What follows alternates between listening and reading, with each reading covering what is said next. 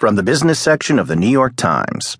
In Greece, Brewer's Woes reflect struggle of business owners by Landon Thomas Jr. Dimitri Politopoulos, the founder of a mid-sized beer producer in northern Greece, says he nearly fainted when he heard the news late one night in October. The Greek parliament was planning to pass a law that would increase the tax he paid for each hectoliter of beer he sold by 50%. Just like that, the microbrewery he started 17 years ago would go under, as his new tax bill of 1.6 million euros would wipe out his expected 1.45 million euros in profit for the year. "I about had a heart attack," said Politopoulos, 52, an entrepreneur who for more than 10 years has been trying to persuade bureaucrats in Brussels and Athens that Greece's monopolistic beer market was damaging his business. So he hopped on a plane to Athens and, to the surprise of many, was able to persuade the government to shelve the law within a day, an extraordinary turnaround given how slow the Greek state usually moves. It was a triumph for Politopoulos and his Virginia beer brand.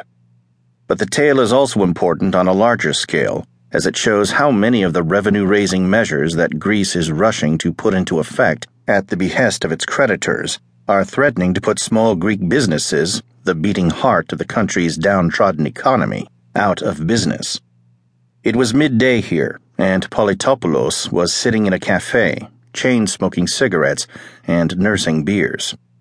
He had stayed up most of the previous night celebrating the victory with friends and family, and the low growl of his voice and untouched plate of food before him signaled that the evening's effect was still with him. "Yeah," he said, "we really partied. I don't know how my brother got on a 7 a.m. flight today." The celebration was a long time coming. Educated in the United States, Politopoulos returned to his native land 19 years ago with a dream to become an independent brewer. At the time, there were no Greek beer companies. The Dutch-based behemoth Heineken had locked up the market. He started his business in 1998, but even as demand for his Virginia beer grew, his share of the market stayed in the low single digits, as the market leader did all in its power to prevent shops and restaurants from selling his product. Even now, after 15 years and a 7% market share, it is almost impossible to find a Virginia beer in Athens.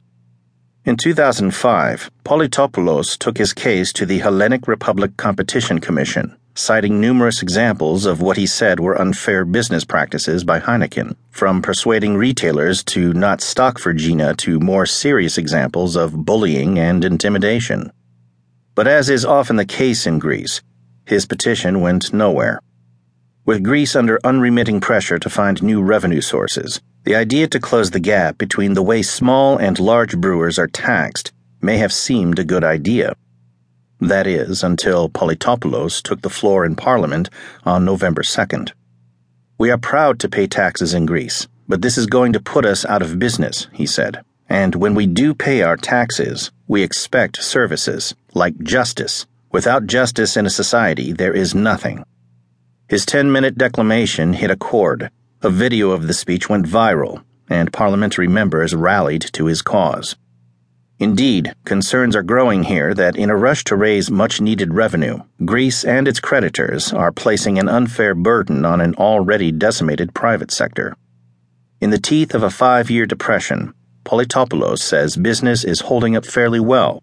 Via his company, which also sells tea drinks and the farmers who grow barley and tea, he estimates that Virginia supports more than 1,000 families in the area of Komotini, which is just a short drive from the Turkish border. How, he asked, could a tax increase and the closure of his beer factory be seen as good for Greece? The government of Alexis Tsipras seems to have gotten the message. The tax bill was quickly shelved, and a number of parliament members called for an investigation into why the Competition Commission was taking so long to render a decision. Last week, the commission did give its opinion, saying that Heineken would be fined 31 million euros for unfair business practices. In a statement, Heineken said the decision was unfair and ungrounded, and that it would appeal the ruling. It has been an emotional time for Politopoulos. He is not married and has no children, as he likes to say.